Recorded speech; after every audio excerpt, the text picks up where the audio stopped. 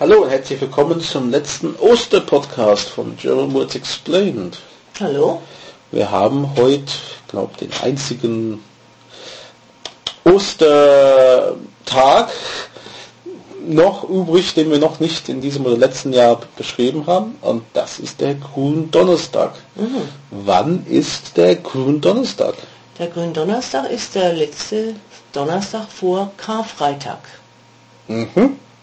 Also ein Tag vor Karfreitag. Genau. Und ist es ein Feiertag? Nee, ist kein Feiertag, ist ein ganz normaler Arbeitstag eigentlich. Schade. Und jetzt, der Name ist, ich finde, nichts Eindeutiges, wo man sagen könnte, ach, das liegt daran. Warum heißt das Gründonnerstag? Das ist so genauso verständlich für jemand wie Maundy Thursday für die Engländer. Die wissen auch nicht meistens, warum es so heißt. Genau, ja.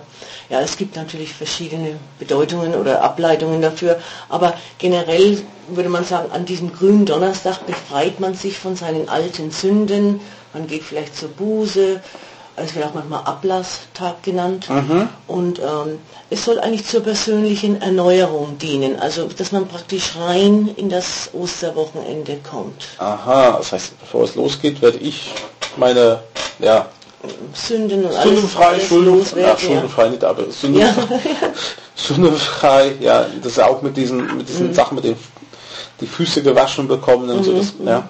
Genau. Okay. Und grün bedeutet halt rein und leben und erneuern.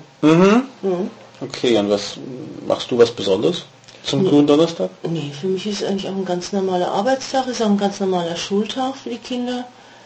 Und wir gehen auch nicht zum Abendmahl, nein. Also ich glaube, Abendmahl war ich auch nicht an dem Tag. Also ich gucke, oder ich habe früher zumindest immer geguckt, die Gottesdienste aus England mit dem Maundy Money. Ich wollte gerade übersetzen, Maundy Geld, aber ich glaube, das geht nicht. Maundy Money mit der Königin. Aber ja, es ist halt ein normaler Tag. Es ist ein halb normaler Tag, sage ich mal so, weil als Unternehmer, man bereitet auf den Osterwochenende vor, auch die Arbeitnehmer. Es ist letztendlich den letzten Arbeitstag vor einer großen Loch im Kalender, weil es gibt ja einen Freitag frei, es gibt einen Montag frei. Genau. Danach und von daher die Unternehmen gucken schon, dass alles da läuft an dem Tag, und das alles aber viele nehmen Urlaub. Am Gründonnerstag? Ja. Ah, ja. Also viele nehmen Urlaub, um diese verlängerte Wochenende zu bekommen. Habe ich auch früher gemacht mit dem Pfadfinder. Wir sind weggefahren und statt am Karfreitag wegzufahren, weil das ist ja auch blöd, wenn dann einkaufen willst irgendwo, wir sind immer Gründonnerstag gefahren. Ah ja, okay. Ja.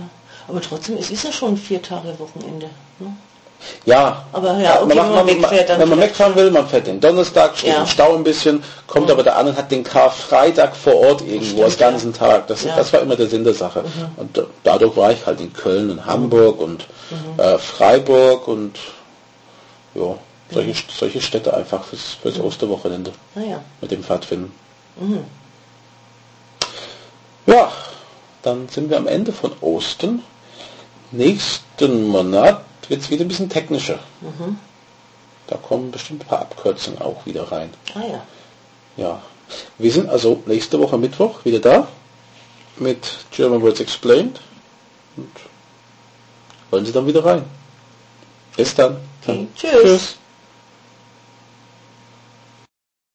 German Words Explained is a production of allthingsgerman.net and pensionssprachschule.de. Responsible for the content, Graham Tappenden and Maria Shipley, 61440 Oberursel, Germany.